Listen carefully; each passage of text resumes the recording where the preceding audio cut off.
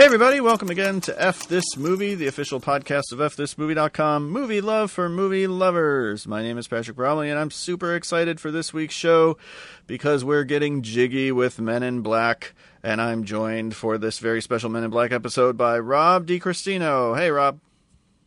Have you ever flashy thinged me, Patrick? I'm not playing with you, Patrick. Have you ever flashy thinged me? I flashy thing you after every podcast. F This Movie After Dark. That's right. Right away. I feel like this is the second week in a row we've had an After Dark. Patrick and I will be flashy thinking each other for the next 90 minutes. How's everything going, Rob? Oh, it's quarantine. Yay! No, it's going fine. I hope everything is going well out there for everybody. And enjoy back to school season because it's going to be a frantic one. It's amazing how long this has, I can measure how long the quarantine has been going on by how long I've been doing, Skype shows, including with people that I would normally record in person with. You and I have always basically had to Skype except for F This Movie Fest shows, but Adam Risky or JB would typically come to the house and we would record. But yeah, going all the way back to March, I think we've been doing these Skype shows, and I always think all right, well, eventually we'll get back to doing in person. I thought, maybe by Scary Movie Month, but no, that's not going to happen. And it, feels very much that we were just talking off mic about how it just really doesn't feel like people are sticking with it. It feels like a lot of people are just getting bored of the masks. Oh, for sure. Bored of this, and it's just that's only going to make it worse. So. Yeah. It's never going to end if that's how we are. So that's exciting. Well, we're stuck in quarantine. We're watching a lot of movies. Have you seen anything good lately? Speaking of things ending or not ending, have you seen the new Charlie Kaufman film, I'm Thinking of Ending Things? I have. What do you think? You go first. I'm going to need a few more watches, obviously. It's very Charlie Kaufman.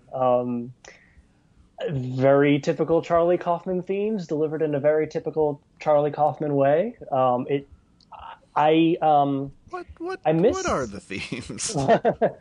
Loneliness. Okay. Relationships being terrible. Relationships being weird, traumatic cycles of how we basically just reflect ourselves and our own projections in a relationship, and also pigs, I think. Yeah, that's a big one. Pigs, yeah. I'm going to need more time with it, obviously, and it is. Adam was asking me how it was, and it is tedious.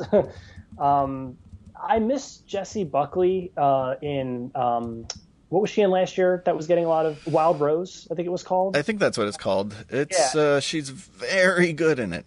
Is that a good one? Because I think that was the one movie that last year, a lot of critic people were talking about, and I just ended up missing it because I think that was a Neon movie, and I had a screener for it, and I just never watched it. It's good. It's a little formulaic in terms of the beats of I want to be a singer. But she's amazing, and she's a great singer, and it's worth it just for her performance. Okay, because I watched her in this, and I was kind of oh, she's maybe a movie star, there's something in that.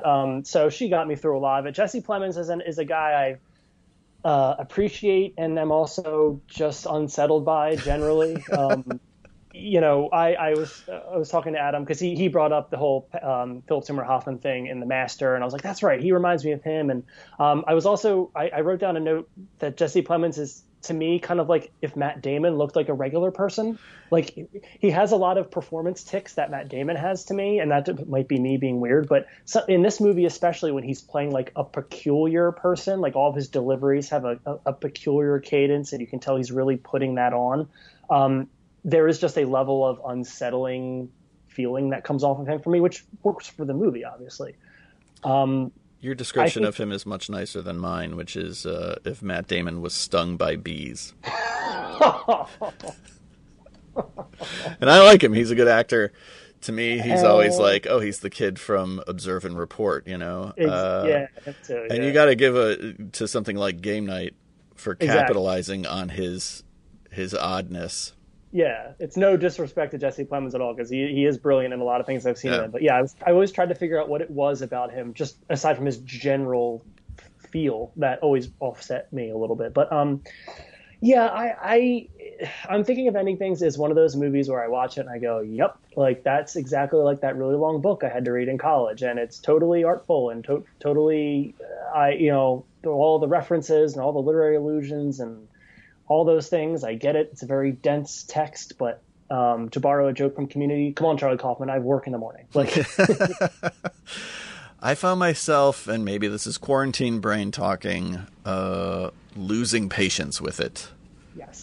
Yes. And I don't want to be that way, because I think there was a time in my life where I would have been like, ooh, new Charlie Kaufman, and I would have obsessed over every little thing, and I would have had all these ideas about what this means, and, well, why are they old all of a sudden, and why is this?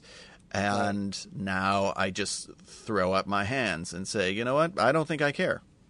Toni Collette's having a lot of fun, but yeah, I am very much in the same boat where it's just like, this is a tedious movie.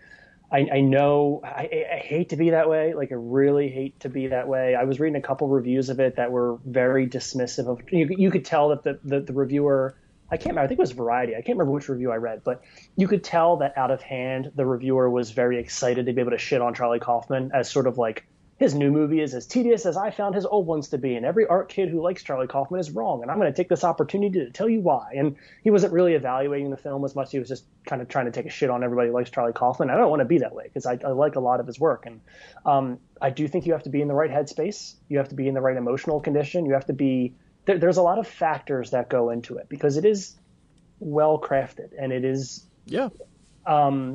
it's, as I said, it's a very Charlie Kaufman thing. I was trying to think of, like, is it his most, like, inscrutable movie? And I have more problems with Schenectady, New York, but which I still have never seen. I have just problems in terms of understanding it. I think it's really equally well crafted. This one, I was kind of, once you got to the point where, not to spoil anything, but you were starting to see some of the overlapping of time in the meeting with the parents when they go to dinner, and that central middle point of the movie, where you started to see little costume changes and age changes, and you started to say, oh, okay, I see what's going on here, because she's talking about the relationship and how it reflects her. And before I'm thinking of Ending Things, and before you know it, you're this far into it. And I'm picking up a lot of what he's putting down, but I don't have a cohesive take on the movie yet, really. And right now, it's just scrambled eggs in my brain. Did it? I don't want to spoil anything, because I definitely was seeing people post, on Twitter or wherever, like, this is their favorite movie of the year. And so then I watch it and I'm like jealous of their reaction, because I'm like, oh, you found a way in that I was not able to find. And somehow I feel less than as a result. Sure. Did it somehow? I've never read the book. I know the book is well loved. It felt like it changed protagonists by the end. Yeah, and I have not read the book either, so I can't speak to that, unfortunately. I spent most of the movie thinking I'm watching Her Story, and then suddenly by the end I'm like, oh, so I'm not watching Her Story? They're the last few minutes of the film, which are, to me, the end is the conceit, right? The end is kind of where you build the thesis. They do switch over to the Jesse Plemons character after we spend most of the movie with the Jesse Buckley character. And yeah, I was a little bit, again, I don't want to speak to criticisms of the film's construction, because I just have not ingested it enough yet. And I'm going to give Charlie Kaufman the benefit of the doubt, obviously. But yeah, I was a little bit off with that too, where I'm watching a janitor walk naked through the high school, and I'm thinking to myself, I know there's thematic relevance here. I just can't figure out what it is. And he's giving a speech, and and again, I don't want to sound like that guy is just like, Charlie Kaufman is just, because, David Lynch is my favorite filmmaker. And when I hear people dismissive of David Lynch talk about how David Lynch is just weird for weird's sake, and I just completely disagree with that. And I could see somebody shitting on Charlie Kaufman like, he's just trying to be inscrutable for the sake of seeming smart. And there's a lot of stuff at work in this movie, just like all his films. But yeah, I am not to the point where I can enjoy this movie really yet, where to me it's still an intellectual exercise, and I don't necessarily know when I'm really going to want to sit down and watch it again, which to me is the really hard part, because it is a emotionally taxing experience, and ain't nobody got time for that. It's quarantine. I never have, even if I don't fully understand David Lynch. And certainly there have been, upon initial viewings, movies of his that I didn't get all the way. I I never had a problem connecting to them. I always was still kind of in love with the way that they made me feel and the way that they challenged me, and just the images that he would put on screen, or some sort of emotional response that I would have to his work. And I was thinking of David Lynch during this because I thought, well, gosh, I never have a problem with David Lynch. Why am I struggling so much with this? And again, I haven't seen Synecdoche, New York. I have only seen, I guess, of his directorial work, I've only seen this and Anomalisa, which I was equally cold towards. I appreciated it as a technical exercise in terms of being a movie made with puppets. Maybe, for me at least, maybe I need Charlie Kaufman filtered through another filmmaker, because his collaborations with Spike Jonze or Michel Gondry, like, I've really liked those movies. They've been some of my favorite movies of the 2000s, or I guess in the case of Being John Malkovich, the late 90s. But Charlie Kaufman, sort of pure, undistilled Charlie Kaufman, is not connecting with me. I mean, we run into that a lot, where you see a creative kind of need that filter. You need somebody to help interpret, or when it comes to the script level, cut down a little bit or make a change here or a change there. And I agree with you. To me, the difference, just thinking back to your David Lynch comparison, is like, to me, David Lynch is a kid with like a paintbrush running around, like, downtown painting everything, going like, this is cool. Like, look how cool this paint is. Look at the colors of this paint. And like Charlie Kaufman is like a grad student sitting cross-legged in the middle of like a highway, like crying, like guys, like, life is unbearable. Like, come read my thesis about how life is unbearable. And it's like, this is very different energies to me. Yeah.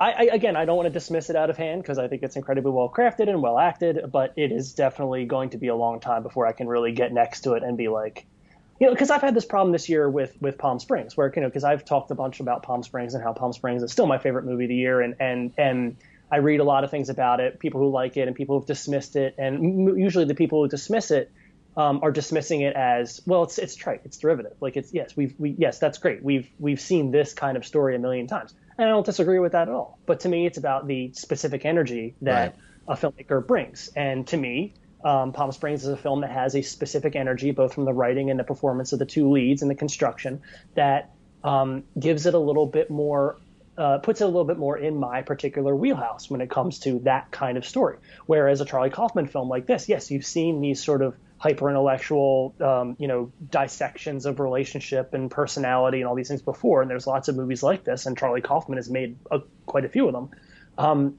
But whether or not they resonate on your level in terms of energy is kind of a subjective thing. It's kind of up to you. Yeah. So. Yeah, I don't mean to suggest that, like, during quarantine I've only had the patience for Face Off, but I had something of a similar reaction to a movie like She Dies Tomorrow, which I got She Dies Tomorrow. It wasn't that I didn't understand it in terms of what it was trying to say and what it's sort of about, but it's just, there's a little bit of that inscrutable element that I'm just kind of like, I don't know if I have the patience for this right now. Yeah, for sure. And maybe I'll go back to it someday. She Dies Tomorrow, I can't imagine I will, because that movie is like a 90-minute panic attack. Yep. And I'm thinking of ending things maybe I'll go back to someday, but there wasn't enough. Again, with David Lynch, it was like I was intoxicated. I wanted to go back. With this, I can't think of anything that is making me, except for the challenge of like, whoa, I want to like this. Do you find and I don't know how I'd ask this, do you find as you get older, dare I say,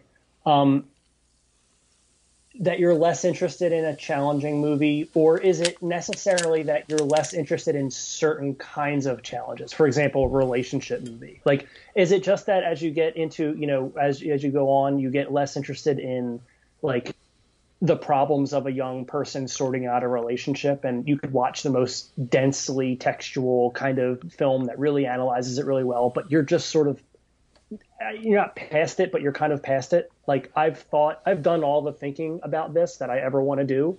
And a movie that's about this, maybe I just don't want to do that kind of thinking anymore, and I should just pass this along to somebody else who wants it. Like, that's how I feel about this movie. I'm like, this movie's going to be very important to somebody Definitely.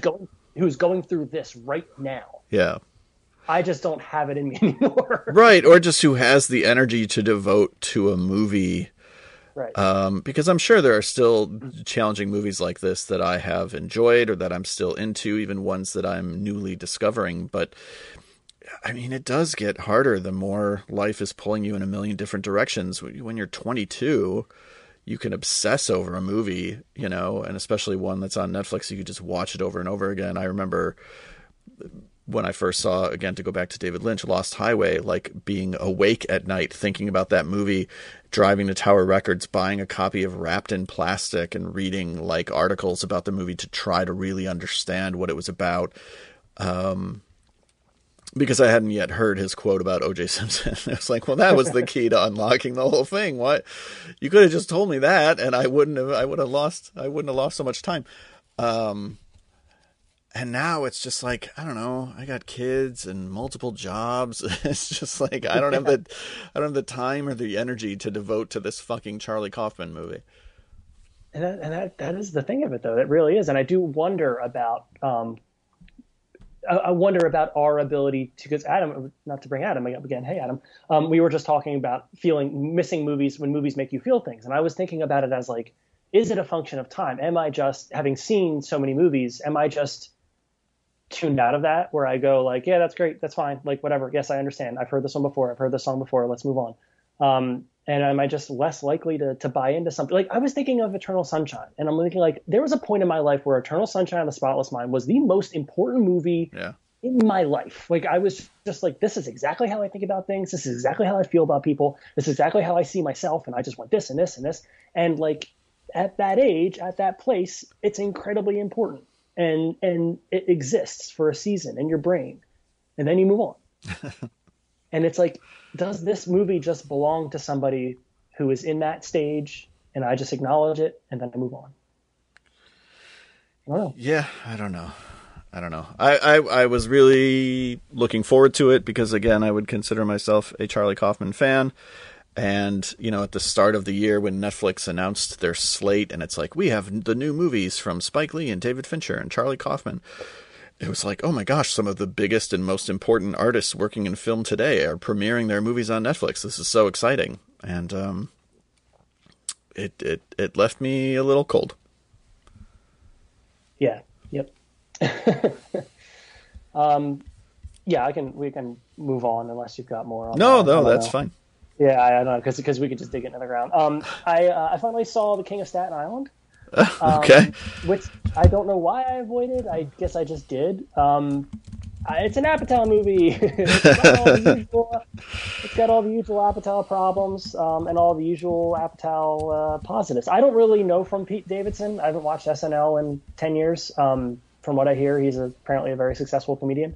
And he's good. This is clearly, you know, to a degree autobiographical, and I'm not really going to say anything new about it that people didn't say months ago, but I certainly did not regret my time watching it. I enjoy Bill Burr as kind of a creepy stepdad. And obviously Marissa Tomei is Marissa Tomei, so you can't go wrong. I like scum bum movies every now and again, you know? Okay, sure, yeah. It's like a good scum bum movie.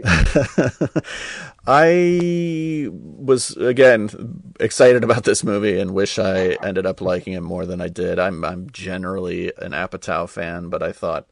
And I really liked, you know, when he wrote a movie specifically for a performer like he did with Amy Schumer and Trainwreck, I was really happy with the results. I thought that really worked. And so to see him do the same for Pete Davidson, whose comic voice I haven't yet quite figured out, on SNL, it was like, I smoke a lot of weed, and then I think he went straight, and then it was like, I'm a mess. I'm a disaster of a human. I live with my mom, and my dad died, and I have these famous celebrity relationships and breakups. But I was excited to see Judd Apatow kind of figure out exactly Pete Davidson's kind of comic energy, and the movie just didn't quite do it for me because it's just entirely too shapeless, and there's stuff in it, like you said, that really works, but I thought that it was more like, I found it to be more This Is 40 than Trainwreck. For sure. Yeah. No, it's definitely shapeless, and it's definitely more of just about hanging out with this kid and rooting for him. Which, by the end of the movie I was, and that's all I can really, again, this is probably going to be a movie that's very important to a 23-year-old scumbum out there right now. Like he's going to see it and be like, I need to do something. It is, I like the way Davidson, obviously pulling from apparently real experience, pulls a lot of the emotional beats out of it. The movie, there was a 90-minute movie in here that is more like Trainwreck, in terms of shape, and like narrative cohesion. But I did not regret my time watching it. It was fun. Good. All right.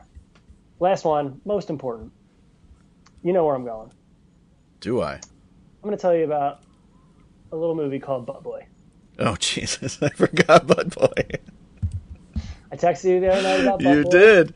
When you said, you know where I'm going, I was like, I don't think I do. But then you say Butt Boy, and I know exactly where you're going. You did not watch Butt Boy. I did not. Despite my multiple pleadings, I just have had too many other things I needed to watch, and then I also watched a Vin Diesel movie that I shouldn't have, but we'll get to that. You should have watched Butt Boy. So Butt Boy made the rounds earlier in the year, as a festival title. I don't remember. I know it was relatively recently put on Amazon Prime, I think.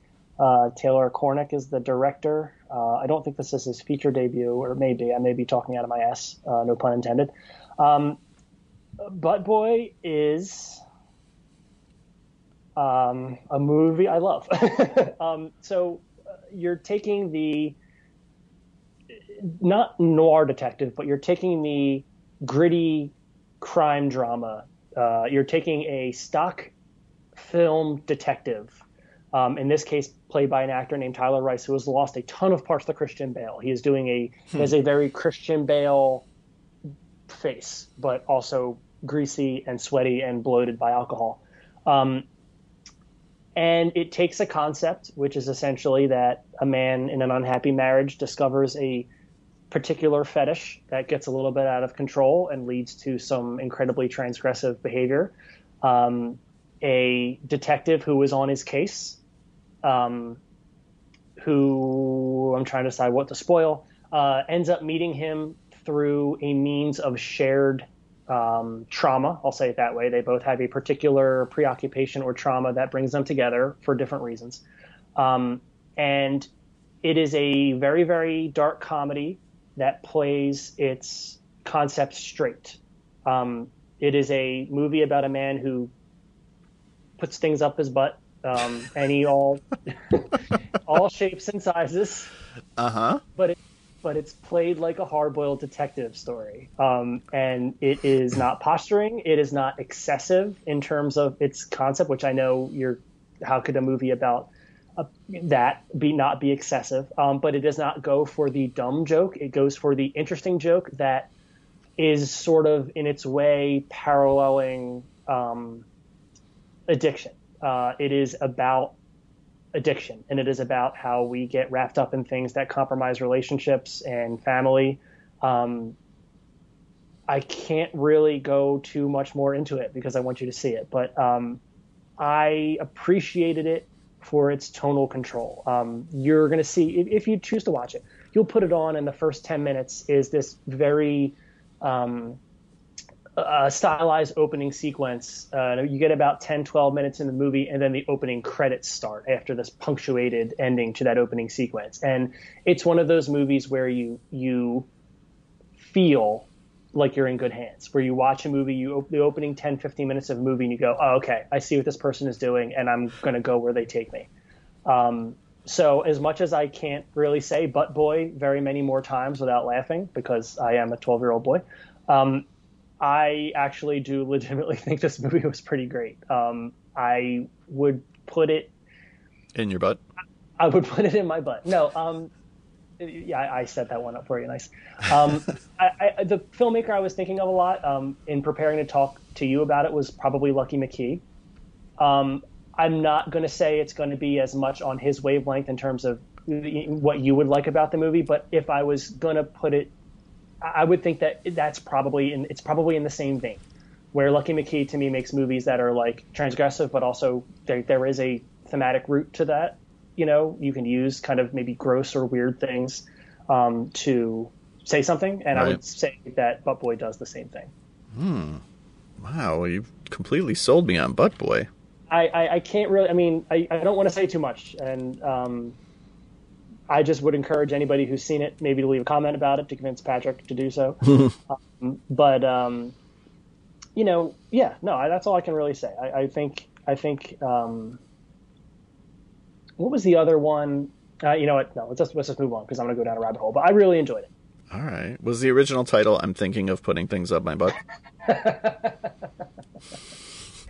But there is a moment in the movie where you literally have, like, you think of, like, you remember, like, Dr. Sleep? There's that scene where Ewan McGregor is he's so about to put that, like, to open that bottle. Like, there's that moment in the room where he's just, like, you can see him wrestling with it. You can see him just, like, and you feel for him, and you feel anxiety, and you feel his shame, and you just begging him.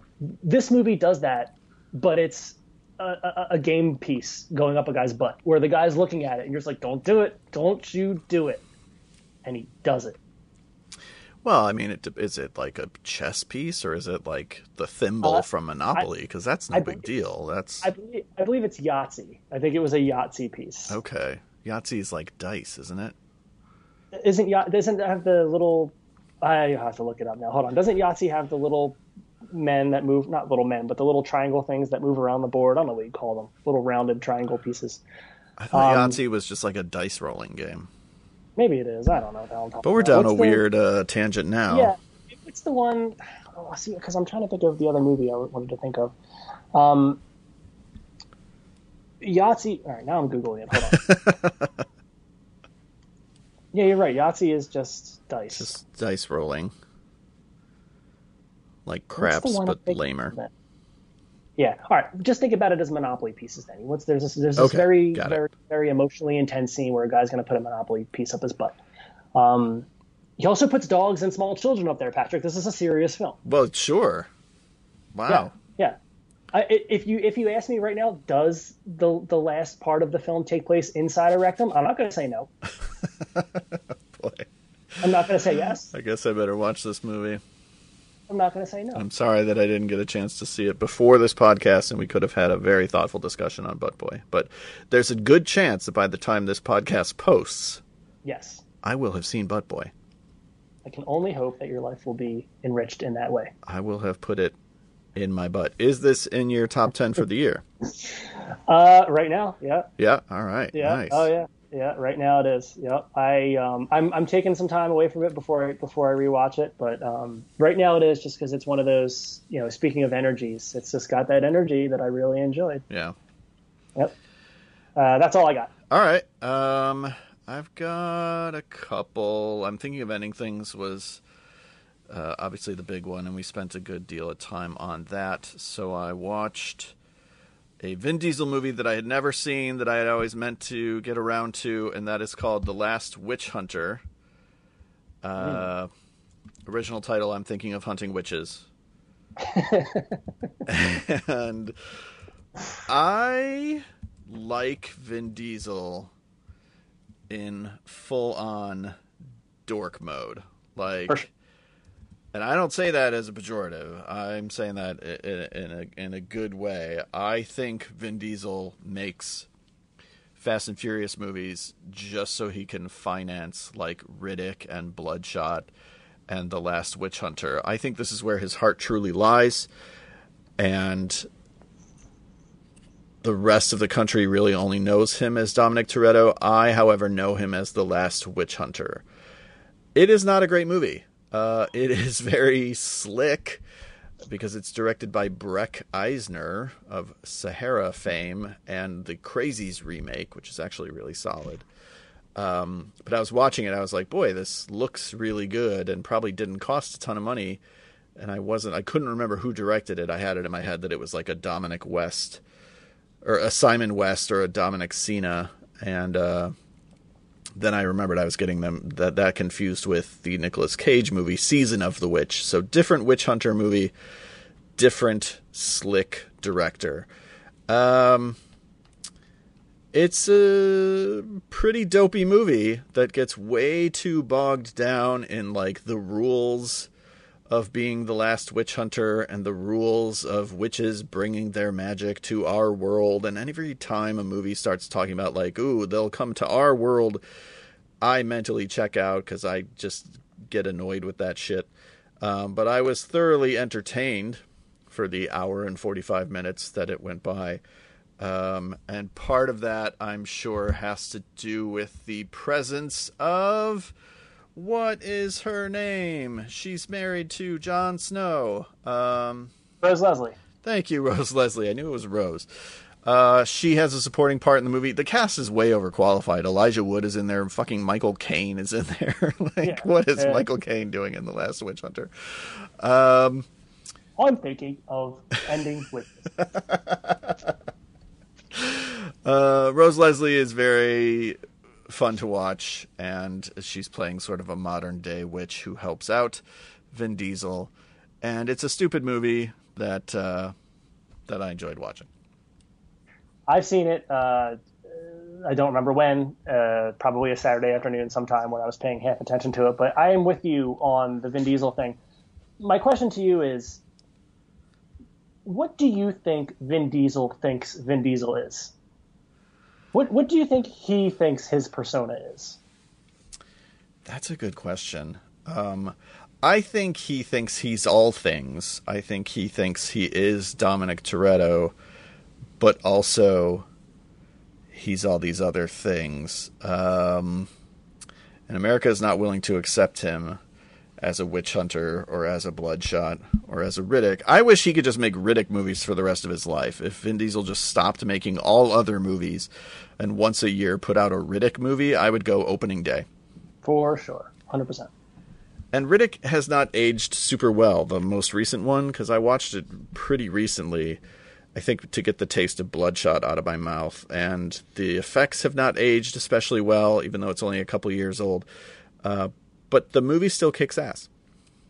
I'm trying to remember, because I saw Bloodshot. I definitely saw Bloodshot. I feel like I liked Last Witch Hunter more. Oh, for sure. Last Witch Hunter to me feels like it has more of a directorial hand, whereas yes. Bloodshot felt like it was just Vin Diesel. You know, you hear those stories about like Kevin Smith tells the stories about making Cop Out, where it was basically just whatever time we want to start, or whatever time Bruce Willis wants to start, that's when we start. Yeah. Whatever shot Bruce Willis want to do that day, that's what he does. Whatever lines of dialogue Bruce Willis want to do, that was it. That's what I felt about with Bloodshot, where it's like, this is Vin Diesel thinking, this is my Marvel movie, and right. I am the creative force behind it. Yes. But you know, we're very pro Vin around here, because Vin's a huge nerd, and we like nerds, and I will certainly watch anything he does. But I started to read the Last Witch Hunter Wikipedia summary as you were talking, and my eyes started to cross, and I almost fell asleep. So I would like to rewatch it, if only for the presence of Miss Jon Snow herself, Rose Leslie. Yes. Did you ever see Honeymoon, by the way? What was it? Did you ever see Honeymoon? No, I don't think so. She's the lead. It's an indie horror film that came out a couple of years ago that's really good. I just Googled Honeymoon like I was going to get the movie. It wasn't the first thing that popped up? That's dumb. I will watch it. No, she's great. She's great in lots of things. I really enjoy her quite a bit, aside just from Game of Thrones. Yeah. Check out Honeymoon for sure. I will for sure. We showed our kids Sleepy Hollow. Yes. First, we showed them the animated Adventures of Ichabod and Mr. Toad, but we skipped the Mr. Toad stuff and just went right to The Legend of Sleepy Hollow, the animated one from 1949.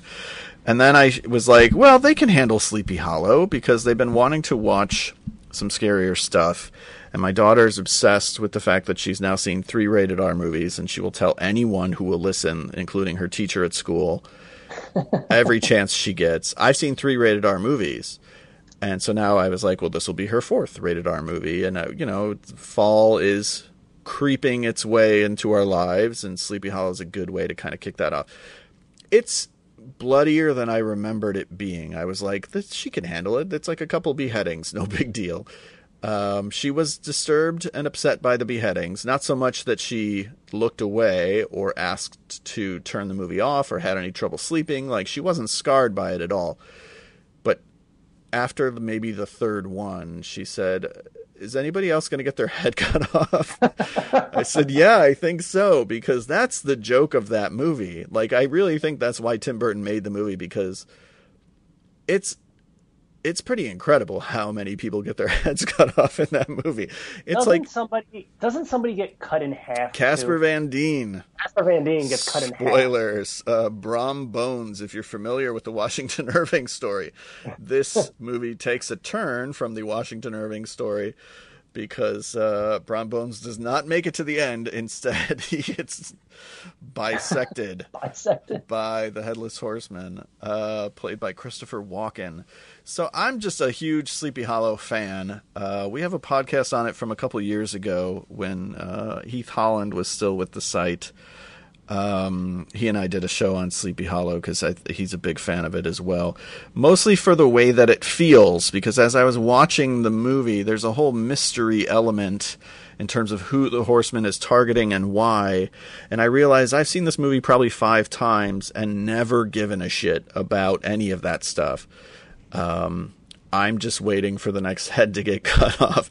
It's like with Mars Attacks, where the joke is just how often the aliens will like offer peace and then shoot someone. It's just the same joke over and over again. That's what he's doing with Sleepy Hollow, except it's beheading. The cast is amazing. It's all these great British character actors. It looks and feels just like a Hammer movie. Isn't Michael Gough in that movie? He sure is. Yeah. It's an amazing cast with an incredibly miscast Christina Ricci, unfortunately. I like Christina Ricci. It's not just the issue of her being 20 years younger than Johnny Depp. It kind of strips away, there's so much about Christina Ricci that would make you think, oh, she's the perfect Tim Burton leading lady. But it strips away all of those things about her and just tries to make her this sort of fair-haired innocent. And unfortunately, the part is underwritten. It's not entirely her fault. But I always felt like she was miscast. I don't know where you're at. I haven't seen the movie in years, probably not since maybe the year it came out. So I unfortunately don't have a take on it. But I remember certainly enjoying it. And speaking of Mars Attacks, I did just recently rewatch Mars Attacks, and that movie holds the hell up. That movie is great. So, but yeah, I mostly just remember the heads will roll. Heads right? will roll. It sure was. That's a beautiful tagline. That is a tagline for the ages. Heads do roll, by the way. Yeah, they're thinking of rolling things. Percy was like, I'm thinking of ending this movie. Thinking of beheading things. And the only other movie I'll talk about is I wrapped up watching a bunch of movies for Fantasia Fest, and I don't think I'm going to get to write a full review of this one. So I normally wouldn't talk about it because I don't know when people can see it. But I want everyone to put it on their radar. It's this tiny little Canadian horror thriller called For the Sake of Vicious. And the great thing about covering a festival is you just kind of give yourself over to the programming. You don't pay attention to what movies are about necessarily. I mean, sometimes like when you're trying to decide, okay, which of these movies do I want to check out? Sometimes it's like, oh, there's an actor in this that I want to see, or I know this filmmaker. I liked his or her last movie, so I want to check that one out. This one I honestly think I picked because it was from Canada and it was 80 minutes. And I was like, yeah, okay. And the title was intriguing. So I knew nothing about it going in. And as much as I would say that's the way to see it, I am going to spoil a couple little things. So if you don't want anything spoiled for this movie that you may never get a chance to see, don't listen for the next 2 minutes or so. It starts out as sort of this chamber drama with these 3 people. A man who thinks that another man raped his daughter and is holding him hostage in the home of this nurse who just comes home and is like, why are these 2 guys in my kitchen? Why is this guy tied up? What's going on? And that's the first half of the movie, is just sort of this back and forth between these 3 people. And then at a certain point, some people show up to the house I won't say necessarily why they're there, but they're like this weird biker gang in these Halloween, because it takes place on Halloween. They're in Halloween masks, they're in motorcycle helmets, and it becomes Assault on Precinct 13, where it's like they're all trying to get into the house, and now these three people have to work together to get them out. And it becomes this brutally violent home invasion movie that just kicks ass. There's these action sequences that are just punishing, and in these very, enclosed environments, because they're in this little suburban house. So it's in a kitchen, it's in a bathroom, but there are these action scenes that go on and on and on. I completely fell in love with this movie. I want people to put it on their radar. Maybe Shudder will pick it up. A lot of times some of these festival movies, when they don't find another home, do wind up going to Shudder. So I have high hopes that maybe they'll pick it up. I'm just looking at the poster. It's a pretty great poster.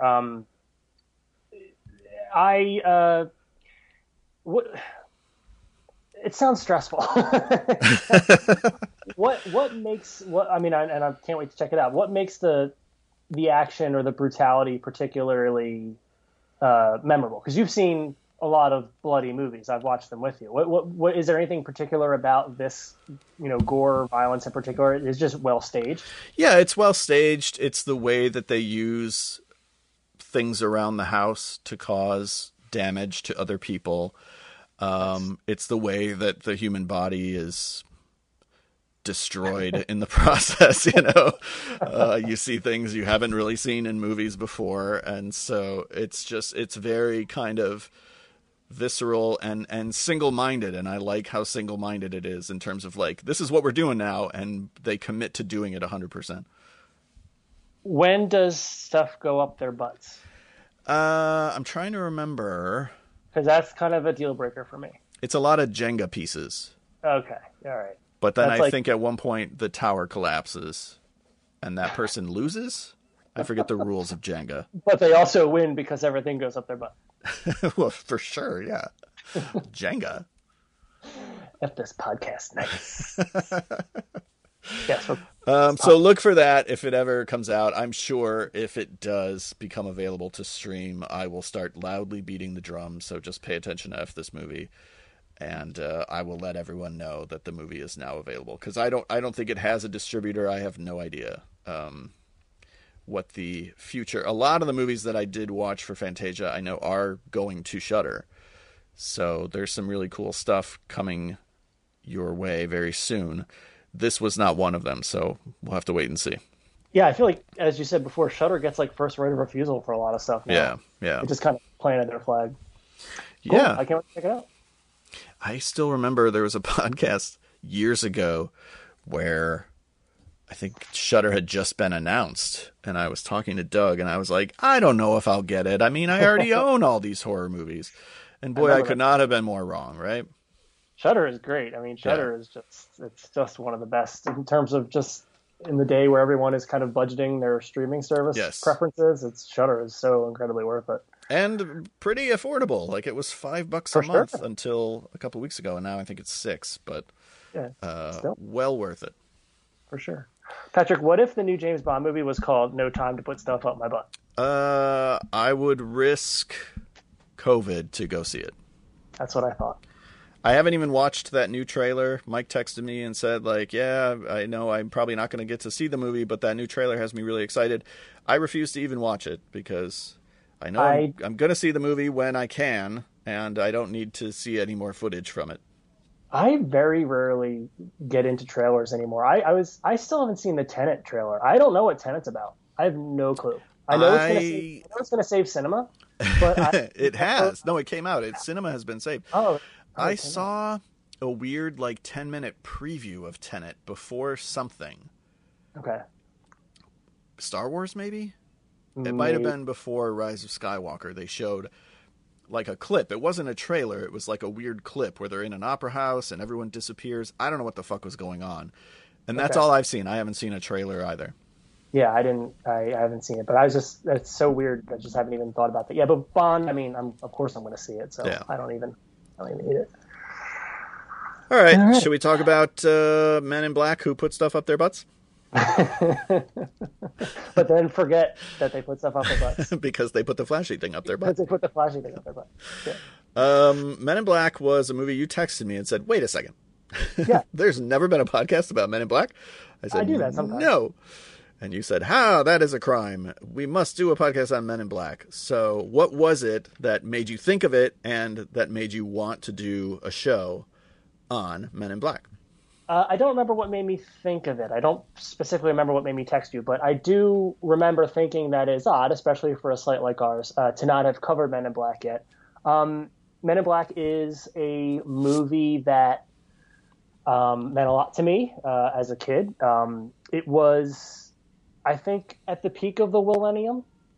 I believe so. I believe this was right at the peak. At the years, because 96 is Independence Day. Yeah. This is 97. Yeah. Big Willie Style is 97. Yeah. Right? We were all getting jiggy with it. By 99, the bloom is off the rose a little bit. Right. Because we travel to the Wild Wild West. That's when we get Wild Wild West, which ends up being, which he turned the Matrix down for. Good call. Which, like you do. He almost turned this movie down. Well, who originally, wasn't it Chris O'Donnell was originally offered this part, I think? Missed opportunity there. Tommy Lee Jones and a loaf of white bread in Men in Black. Yeah, supposedly Jada Pinkett Smith convinced him to do Men in Black. I don't trust Will Smith. He turns down. As soon as I found out, that Tarantino wanted him for Django Unchained, and he turned it down for reasons. I was like, Will Smith, I don't know if you are the best judge of your own career. And the more stories I hear, the more I'm like, the fact that Will Smith is as popular and as successful as he is kind of a miracle, because he seems to actively be working against this.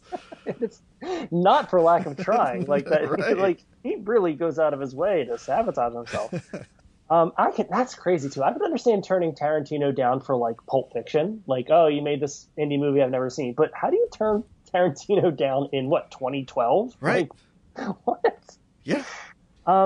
So I'm 11 when this movie comes out. This movie is huge in my life, because I had seen Independence Day not in theaters. I would have been too young, I think, or I just didn't go, for maybe my parents didn't want to go or whatever. But I'd watched it a ton I want to say I'd probably at this point watched it a ton on VHS, because I do know that I saw Men in Black in the theater.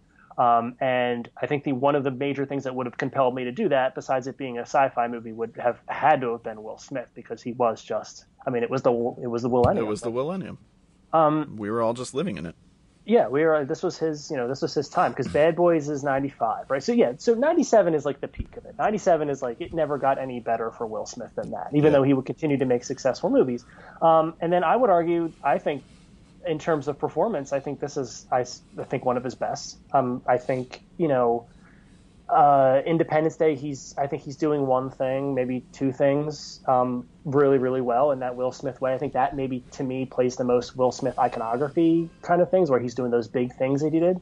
But he has a couple little things going on in this movie that I think are a little bit more layered in terms of performance. It's still a movie star performance, but I think he's really, really excellent in this movie. I think Tommy Lee Jones is excellent in this movie. I think that Willem Dafoe. Wow, that would have been interesting. Vincent D'Onofrio. Avenge me! Put things up my butt. Spider-Man! All this webbing. Vincent D'Onofrio is crazy. Oh my gosh, Vincent D'Onofrio is on another planet in this movie, literally. We got to talk about that. I did want to do a show on this, because I also do think, having watched it twice in the last week to prepare, I still think it's an excellent movie. I can watch Independence Day or Bad Boys 2 or things like that and be like, there's things here that work and things that don't. I really think this movie holds up, specifically on a writing level, and it is interesting because as of recording this last week, our show was on Bill and Ted, which is a co-written joint of Ed Solomon. Yep. And then our last show, I think, was Training Day, right? And this is kind of a training day of sorts. So we're kind of continuing a theme here. Interesting. You see what I'm doing here? You put that up your butt and smoke it. So the Millennium was a huge part of my adolescence, obviously. But I really wanted to do a show on this just because I think it is one of those movies that, I mean, I did a little just cursory Wikipediaing the other day as I was making my notes, and I would put this in like top 5 sci-fi movies of the 90s for me, just personally. Maybe not movies that I like the most, but in terms of like a sci-fi premise and what it does with a sci-fi premise and how it plays the sci-fi premise for comedy and the world building and all those things. I think this is a strong movie, certainly worth talking about. I know I brought this up on the Bill and Ted show because I was talking about Dean Parasot and Galaxy Quest, and I mentioned Galaxy Quest as being one of maybe only 5 special effects comedies that work. And I don't know what 2 of those are. Maybe you do. Because for me, the list is Ghostbusters, Men in Black, Galaxy Quest. Yeah. And then I just have 2 slots open.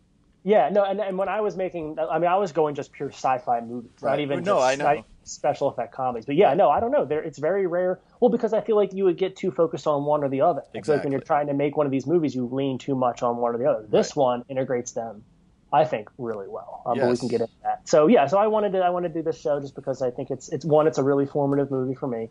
And one that holds up, and one that I think there's a lot of layers to talk about because it was the Millennium.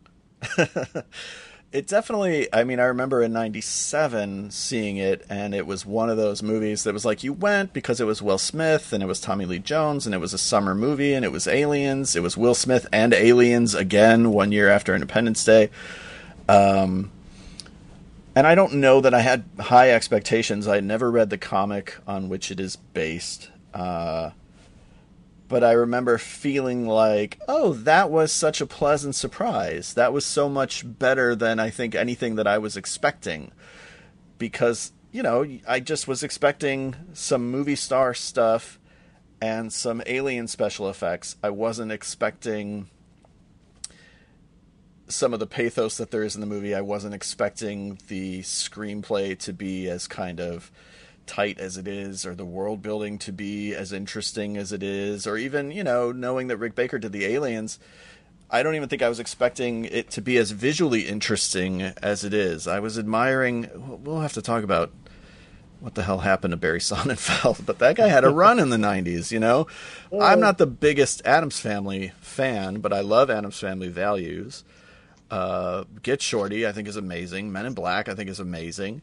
And I was watching that scene where they're first in the morgue with Linda Fiorentino, and we see her get flashy thinged for the first time, but it's behind the screen. Yep. It's just in silhouette. And the shot continues, and Tommy Lee Jones enters the room, and then we keep the scene going. And I was like, well, what an interesting way to show that, you know, and to sort of economical way of showing not just that she's being flashy thinged, because we've already seen the technology work, and to keep the story moving into the next scene. And I was like, man, Barry Sonnenfeld really knew what was up for a time. And I don't know exactly what happened. I feel like it was RV. I feel like RV is where, or maybe it was Big Trouble, right? Wasn't that him too? Big Trouble was him. Yeah. So he does all 3 Men in Blacks, right? He does Wild Wild West. Oh, never mind. It was Wild Wild. I forgot that he did Wild Wild West. That's where it is. When you say broke him, I mean, Wild Wild West was successful, though, wasn't it? Didn't Wild Wild West make money? Hold on. It may have, but you know what? Yeah, it was too expensive. Yeah. If it had been $50 million, it would have made, because it made $222 domestic. So you would have seen, which is insane because it is such a piece of shit, and like. Right. But it was the Millennium. It was the Millennium, and just on the basis of that song, I feel like people went to see that movie. By the way, that song, much better movie song than Men in Black. Well, because because Men in Black doesn't even use it in the movie. Right. Wild Wild West uses it in the movie, right? Isn't it in the movie at some point? Isn't it in the credits? Maybe we need to do a Wild Wild West show. I've thought about it for years, honestly, and I can never bring myself to do it. I saw that movie once in 1999. I have not seen it since. Every once in a while, I'm like, maybe there's a show there, and then I abandon that notion very quickly. If you decide to do it, let me know, because I remember seeing Wild Wild West and then immediately going to Burger King to get my special sunglasses. I don't know if you remember, but there was a tie-in with Burger King where they did... For Wild Wild West sunglasses? Jim West sunglasses. You could get the Kevin Kline sunglasses or the Will Smith sunglasses. Oh, I for sure would have gotten the Kevin Kline sunglasses. You're cooler than me, and you always have been. But any time there was a fast food tie-in with Kevin Kline, I was there.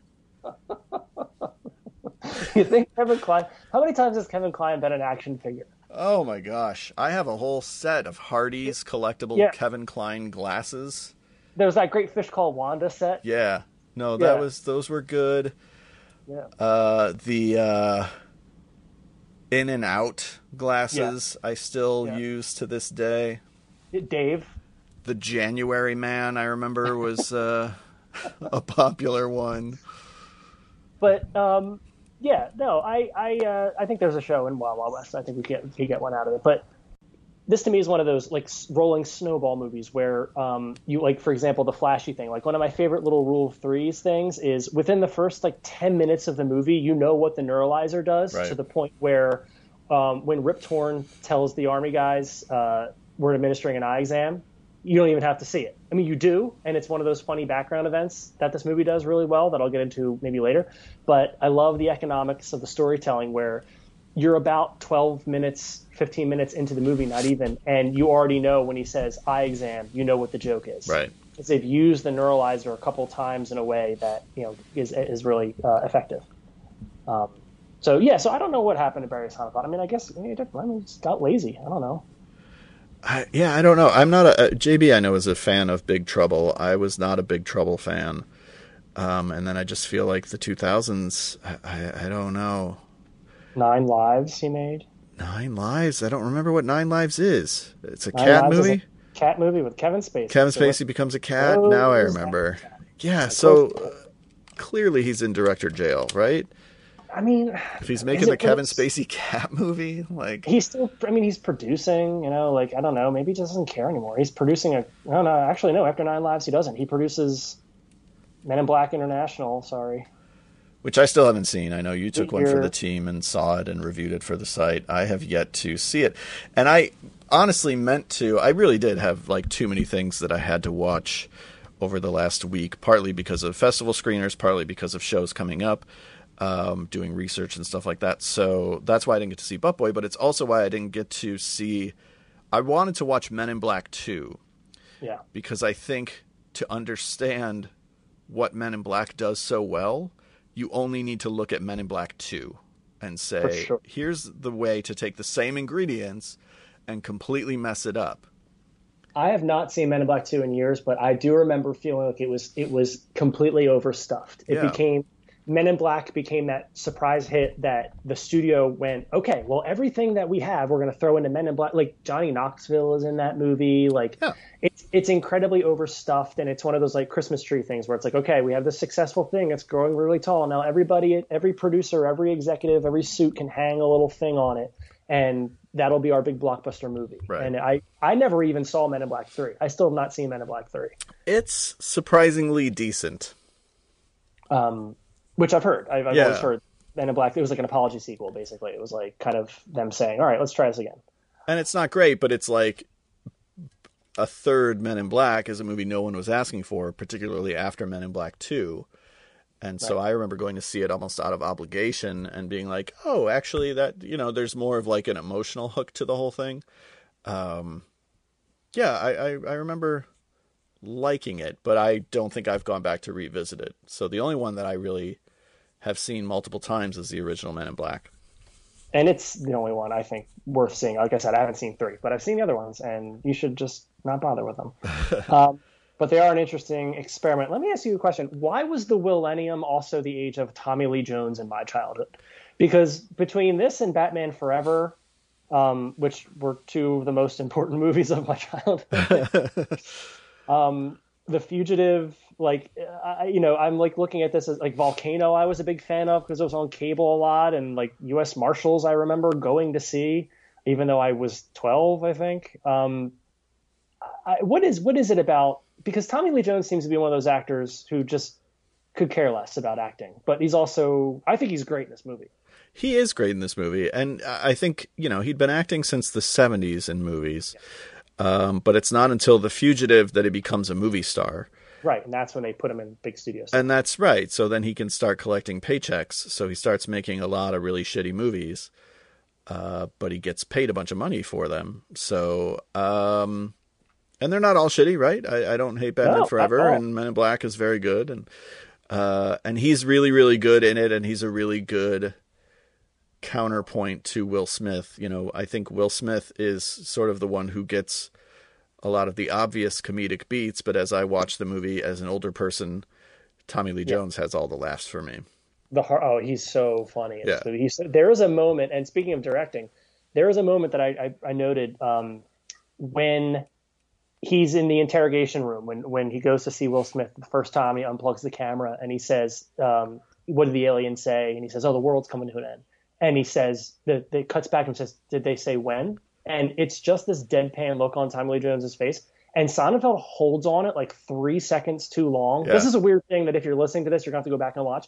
It is a weirdly long edit where like he's just staring and he's got this like just hangdog look on his face. And I had to pause the movie because I could not stop laughing. Because I don't know if they told Jones that they were going to hold on his face, but there's something about that delivery and that presence. He has this interesting presence in the movie. And I have a whole thesis about his story arc, which I think is really, really important and really interesting now that I'm watching this movie as an adult. But he has this energy about him that is, I want to be careful how I say this, but it's almost Harrison Ford energy.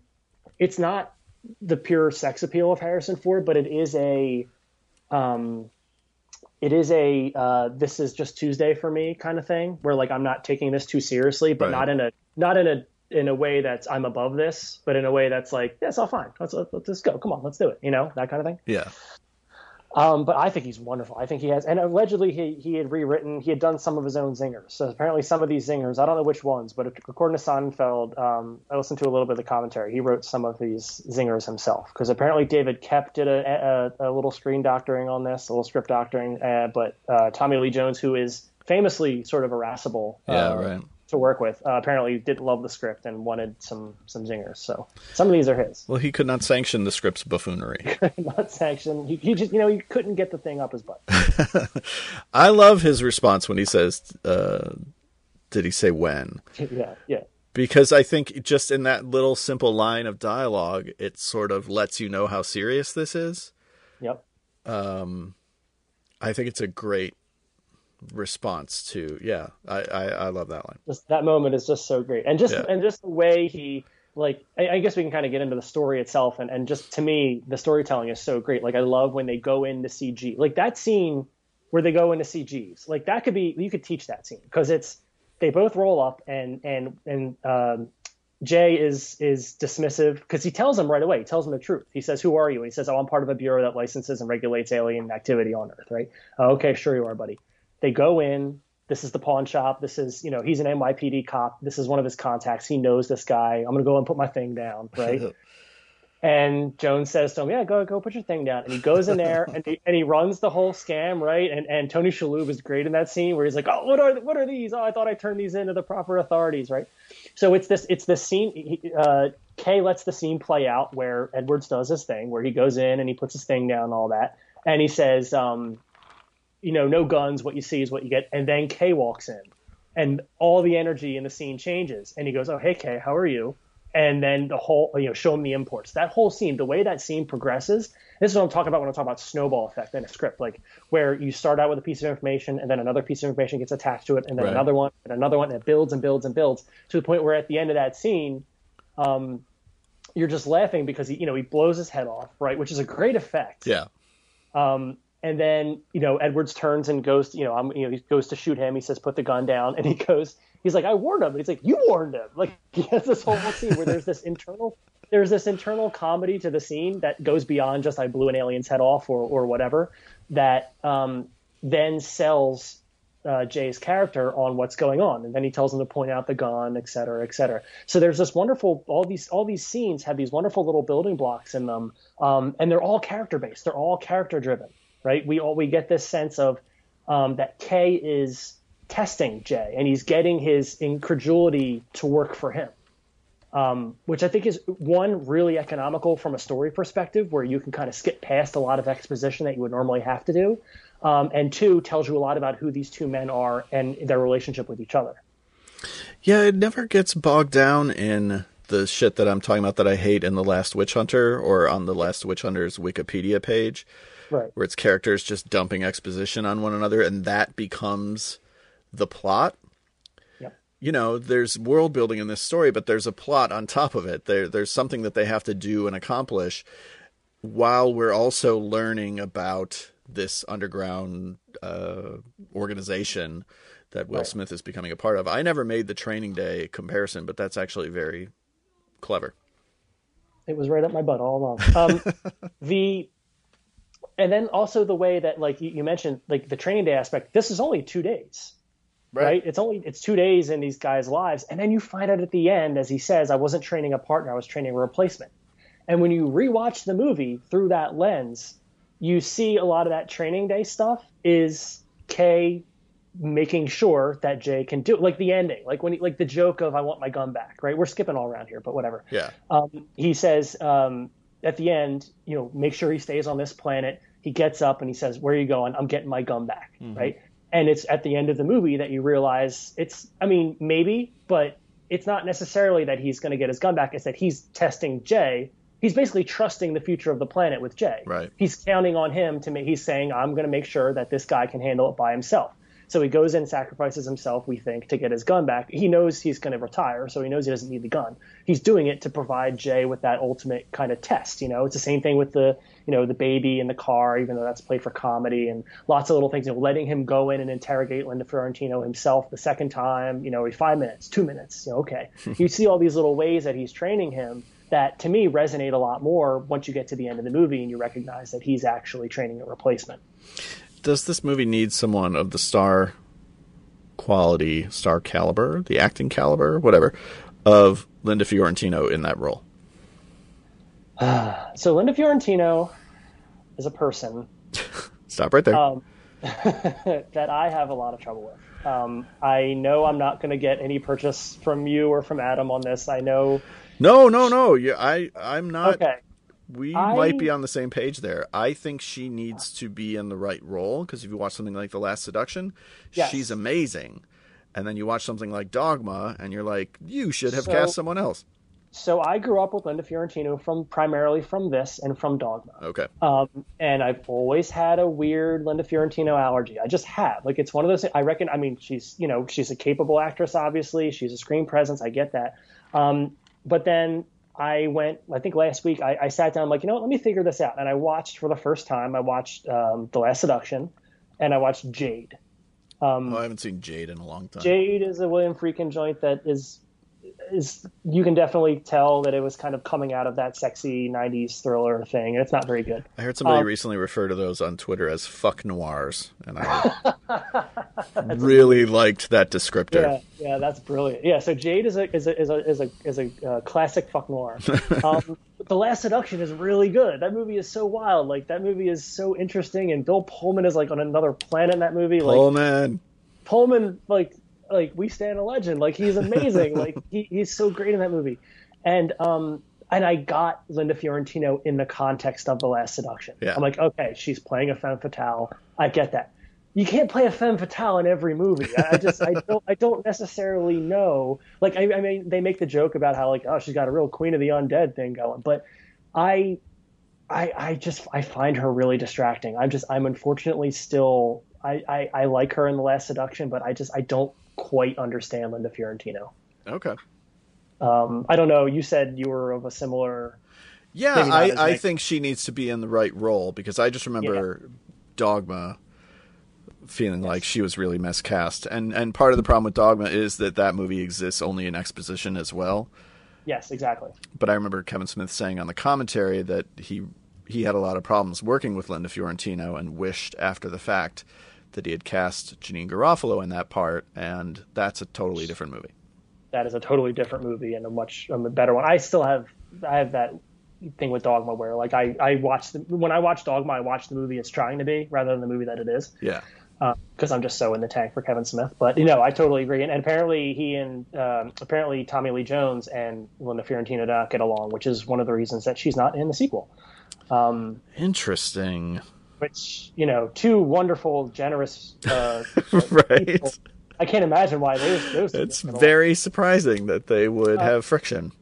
But since we're talking about it, I have this thing about Kay. So Kay, to me, he strikes me so profoundly interesting in this movie on this watch, because I even as a kid I recognized the thing about how he was there the first night, right? Oh, you brought that tall man some flowers, right? Like that whole thing where you realize that he was a young man bringing the flowers to his girlfriend. She never got the flowers. He got wrapped up in the MIB, and that became his life. And that his arc in this movie is kind of about getting back to that place where he was before. And there's an interesting element to the movie where we can get back into this later, but this thing about, like, it's kind of like Looper, where like every MIB agent knows they will eventually be neuralized. Like, I wonder if that's how it works for all of them, or if some of them voluntarily stay to work until they die. Because the two examples we see of the two older agents, they both voluntarily have their minds wiped. Anyway, we can get back into it later, but the idea of when he sells Men in Black to Jay, and it has a great scene on the bench, and it has the wonderful line about people. People are, a person is smart, people are dumb, panicky, dangerous animals, and you know it, right?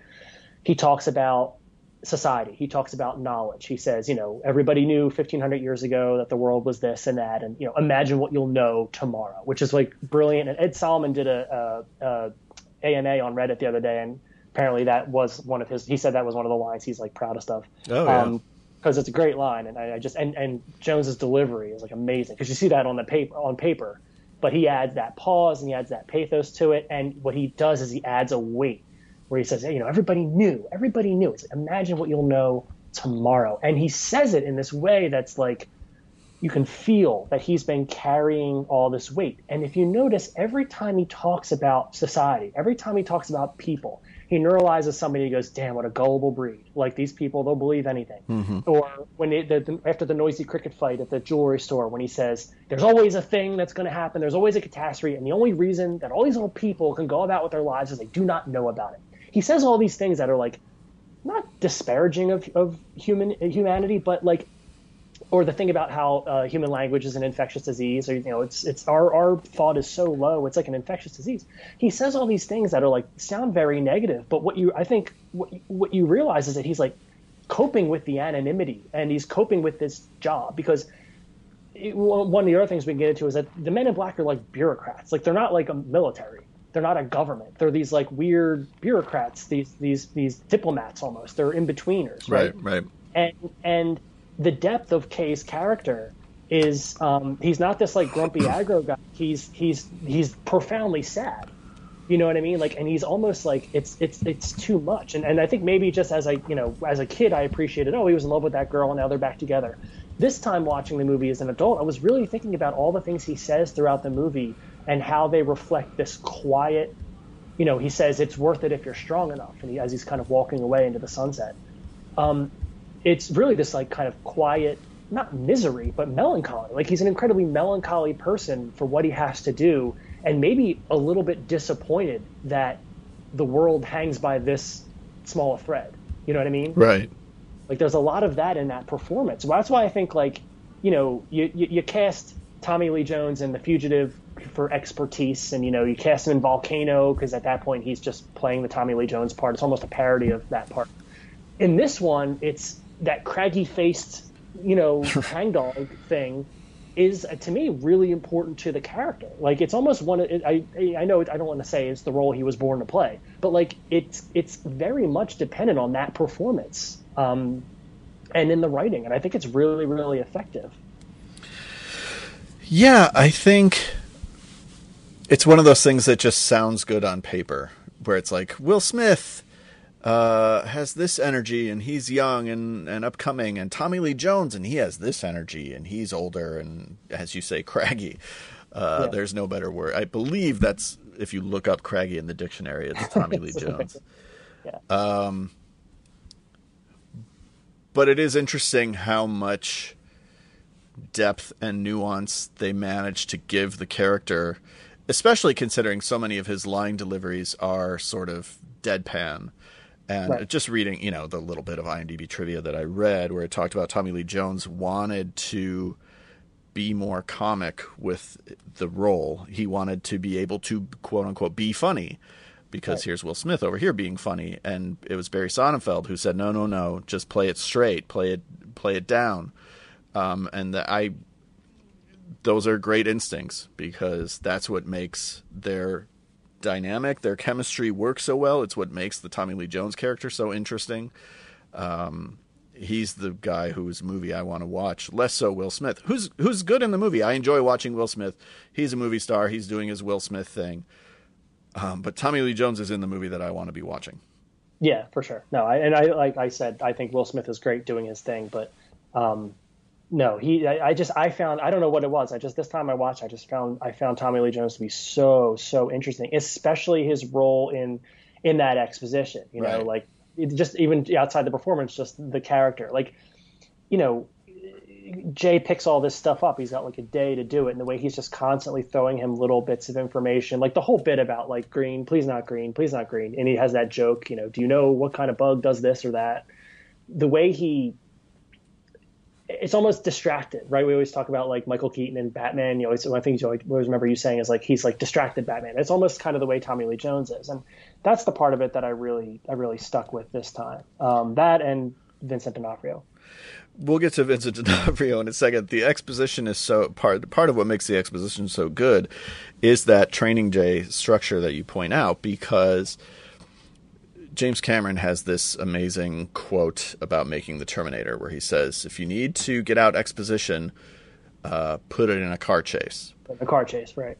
And that's what Men in Black is doing, because they're always doing something. They're always going somewhere. They're going to see somebody to get some piece of information. They're never just standing around the office or stop. Wait, you mean to tell me that move, that Dogma does every 2 seconds, where it's like, wait, let me make sure I'm understanding this, audience. They're always moving. They're always going somewhere, doing something, and the exposition is coming out as they do those things. And so it's a lot more kind of palatable. They even comment on that a little bit in the middle of the movie where he gets the coffee and he's like, don't you guys sleep around here? And he's like, oh, they got us on a 36-hour day. You'll either get used to it or you'll go insane. Like that to me is kind of the movie looking at itself in the mirror a little bit. Right. Vincent D'Onofrio is an actor who, again, can be very hit or miss. I tend to like him, but he takes big swings. He tries weird things, and sometimes that works and sometimes that doesn't. And in Men in Black, boy, does it work. They picked a perfect actor to do such a bizarre role. When you think about what's actually happening here, that it's a bug wearing an Edgar suit. Yeah. I don't. How do you play? Like Patrick, you've dabbled in acting. If a director said to you, okay, so this role is a guy, it's a bug, he's wearing a person suit, go. Right. Like, what do you do? And you're decomposing throughout the movie. Yeah, the gradual decomposition. Apparently, D'Onofrio wore like knee pads or knee braces. Like braces, yeah. To make sure that he couldn't bend his knees, which gives him that kind of Frankenstein-y walk. Right.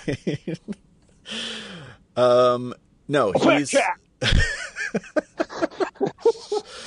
Bring the world to me. In water. Sugar, give me sugar. Yeah, he said it was John Huston and somebody else. I can't remember. I read that too. I don't remember who it was, but he's just like incredible. Like, now I want to find it. It's so strange because he also plays that scene's like that morgue scene where he's with the David Cross scene where he's he's a dear friend of mine and I'd really like to get the cat back, and he's delivering the scene as if he's like a huckster trying to get something over on somebody, but he's also doing it as a decomposing cockroach. Like, it's so fucking weird. It was George C. Scott and John Huston, supposedly, that he...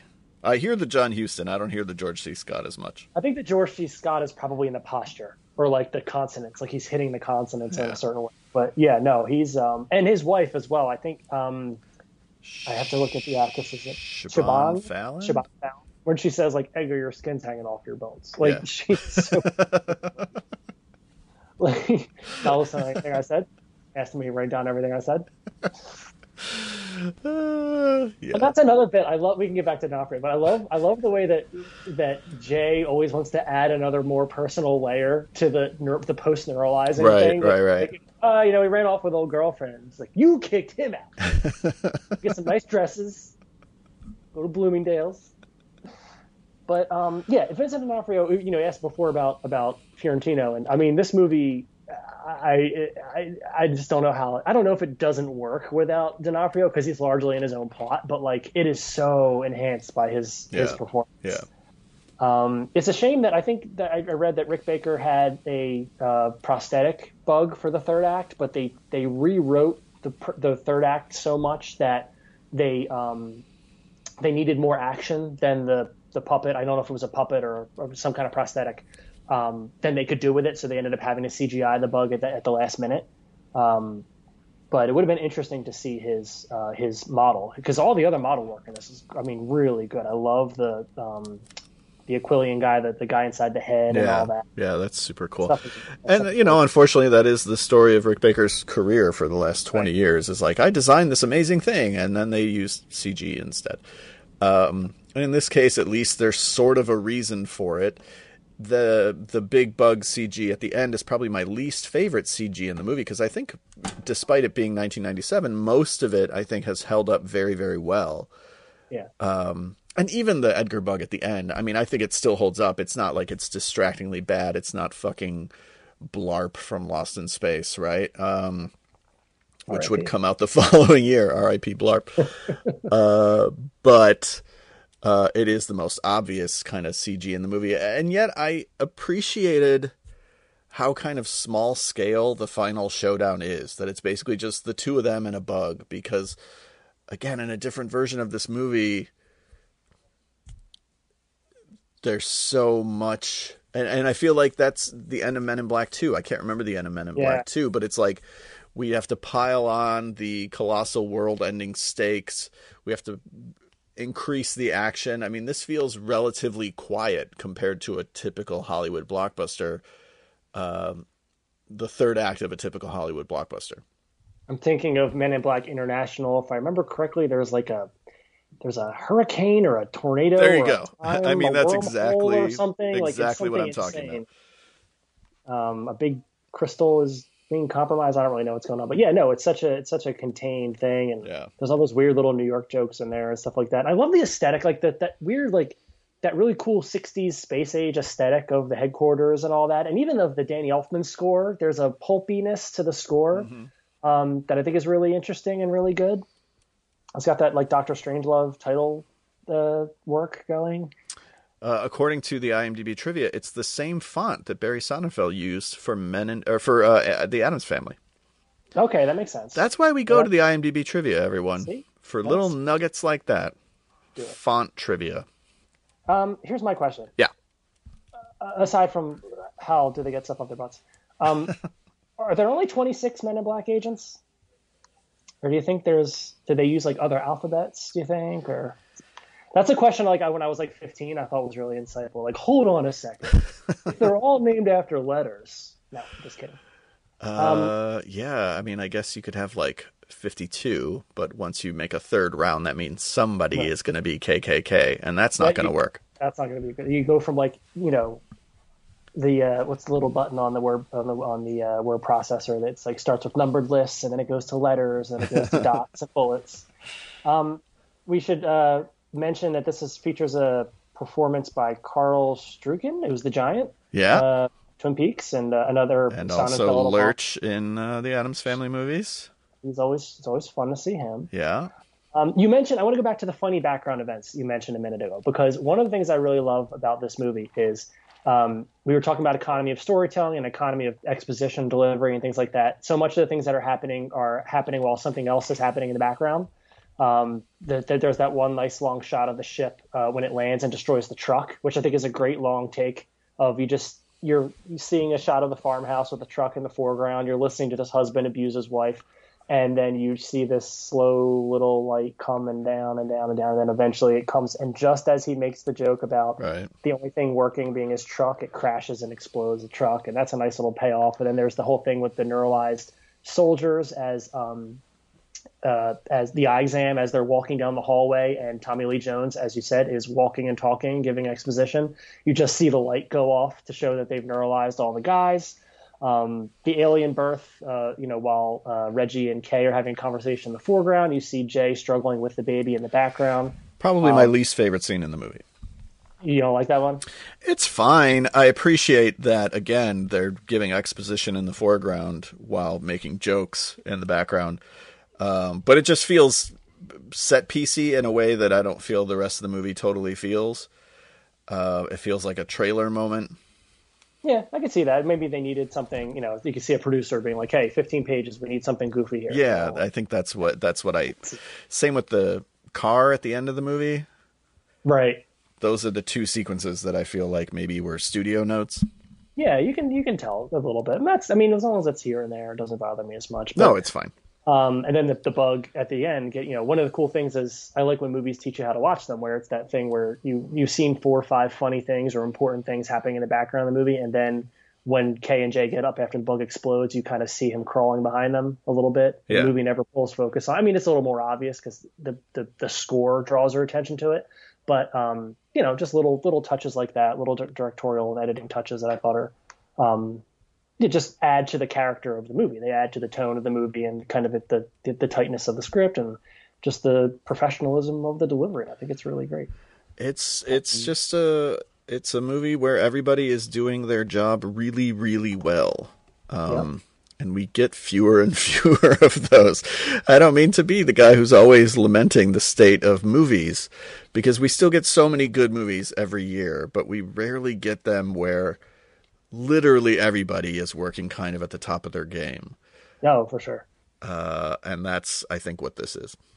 So I want to talk just, I really, two things. One is about the flashy thing, because we have to talk about the flashy thing a little bit more.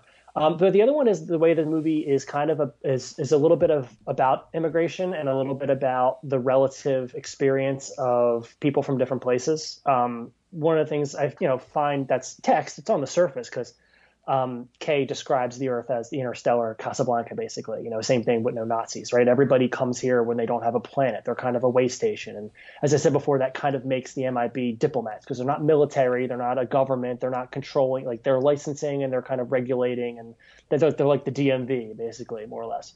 What I really like is the way that all the different alien species have a kind of interconnectivity, but we also get in the background some I guess class or species warfare. There's that constant thing about the bugs being higher evolutionarily than us. Edgar says, like, you guys are basically bugs to me.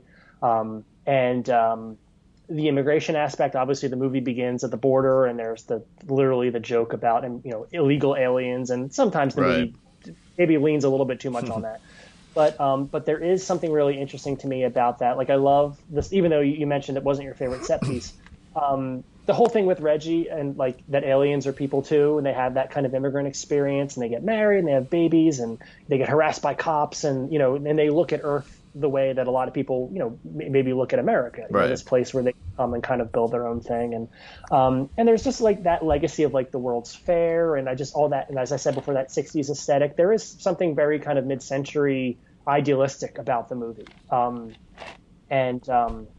and that part of it always kind of stands out to me. I kind of, and just the relativity of experience, the whole idea of the galaxy. The galaxy is on Orion's belt, and at one point Frank says to them about, humans always have to think something is big, and that makes it important. And he says, no, there's a whole galaxy inside of the little pendant, and that doesn't mean it's not important. And that to me ties into the anonymity of being a Men in Black agent. That ties into Kay's experience with giving up his whole life to support this thing, and a lot of that kind of flowed together really well for me. It's a very Douglas Adams, like it's got a very Hitchhiker's Guide kind of thing to it, where there's humor there's kind of this existential black humor where it's very much like it's very fatalistic, but it's also very quirky, and has a sense of humor about itself. Yeah.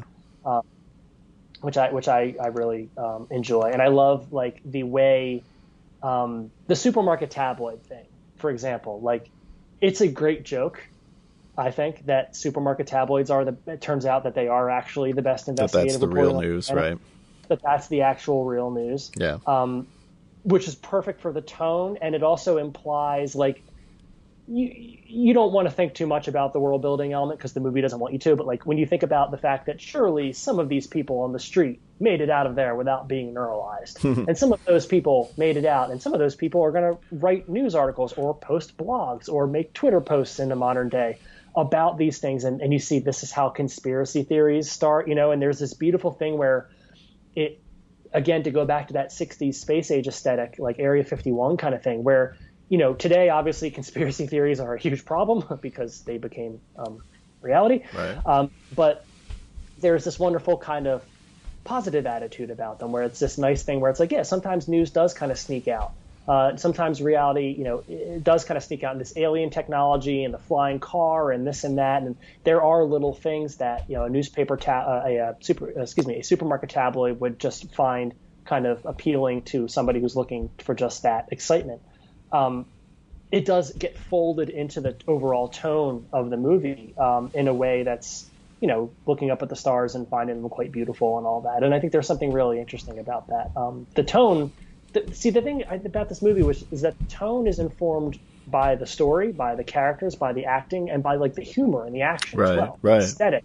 It's one of those things that's so tonally together that you just, feel very comfortable in the world. And it just underplays so much. The sense of humor is so sly, and the performances are so not deadpan, but again, Tommy Lee Jones driving so much of the narrative, in the way that his humor comes out and the way that he delivers his lines. It's nobody is waving their arms and saying, look at me, even though there's some flashy stuff happening in the movie, because it is this $100 million Hollywood blockbuster with aliens and lots of special effects and big movie stars. But nobody is calling attention to themselves, not the jokes, not the story, not the special effects. Everything is there to like serve this bigger purpose, and it really works well. So Linda Fiorentino in this movie, to get back to her for a second, yeah, in a way where I'm on her side, there's a great joke in this movie. Jay is very focused on people not being neuralized multiple times, right? Which is where the flashy thing joke comes from, right? You're going to give her brain cancer. You're going to give her this. You're going to give her that. And when he says to her, you're going to give her leukemia or something like that, and he says, never bothered her before, which is not a line I've caught many times before this. I think I may have caught that for the first time on this watch. The fact that he says never bothered her before, I looked at the subtitle to make sure, which implies that as one of the doctors in the city morgue of Alien Immigration Central, she's probably been neuralized 300 or 400 times. Yeah. And the fact that she is the one who is conspiracy minded, where she comes in to see Edwards at the beginning and she says, I believe you, where she's the one who has the thought, she's the one who obviously becomes an agent at the end. There's a nice symmetry to that I didn't always really pick up on before. The fact that she's just like, maybe being in that position just means that you're going to be so exposed so many times to all the weird shit going on that eventually it starts to leak. Like it's almost like a flaw. It's like Minority Report. Like, it's like a flaw in the system where it's like, no, eventually if a person sees enough of this stuff, the neuralization is not going to hold. Right. Like that's my little headcanon. I like to think about it that way. Yeah, no, that makes sense. I know, and that might be like, oh, obviously that's the movie, but like to me, I don't know, it's something new I picked up on. In terms of my viewing of it this time, because I know he says something there. He says, I've always thought he said like never bothered us before or something. I didn't realize he had said never bothered her before. Right. I just thought that stuck out to me this time. Yeah, I like it. Anything else about Men in Black that you want to bring up? I have one question. Yes. It's not about butts. And it is actually a legitimate question. Why, and I was late in the show to be doing this, but it is in my notes. Why does he neuralize Jay the first time? If he's just going to give him the card and tell him to come to see them in the morning, does he want to do it because he wants to see his skill in the field and kind of see it without context, and then knowing his character, neuralize him and bring him in cold to the test? Or do you think that's an editing thing that just got, like, do you think that's story purpose? I'm missing. Yeah, I weirdly have never thought about it. Because the way I just, because it's such a strange thing in a movie that is so tightly constructed. I guess I think about it as that Kay wanted to see Jay's skills in the field and without any context. He wanted to tell him all these things, see how he would react to them, and then wipe his memory so he could go into the test with Reptorum clean, because he needs to not know what's going on and maybe see how he works with authority and things like that. But I just, for some reason, it stood out to me as strange this time. Maybe that's not something that people think about, but I thought it was kind of strange. It is definitely strange, and it's probably my fault for never really considering it. But I guess it's a testament to how well the movie works that I've seen this movie half a dozen times and never questioned it. Right. Plus, it gives us that scene where he's shooting all of the cardboard aliens and shoots the little girl with the quantum physics books. And I like his whole explanation of. I appreciate it if you get off my back about it. That part I could do without, because that's where he goes full Will Smith, and I'm just like, it was the Millennium. You got to give him some. All right. All right. Well, thanks for talking Men in Black with me. It was super fun. Thank you. I promise to watch Butt Boy. Up your butt 2020. Thank you guys very much for listening. As always, go to fthismovie.com for content every day. Go to Twitter. We're at fthismovie. You can like us on Facebook. You can follow us on Instagram. You can email us at fthismoviepodcast@gmail.com. And you can listen to us on Apple Podcasts or Spotify, wherever you get your audio content. If you haven't done so, please rate and review the show. It raises the profile and helps other people find us. Thanks again, Rob. This was awesome. All right, check it. Let me tell you this in closing. I know that we might seem imposing, but trust me, if we ever show in your section, believe me, it's for your own protection. Because we see things that you need not see, and we be places that you need not be. So go on with your life. Forget that Roswell crap. Show love to the black suit. It's the Men in Black. Wiki wiki wow.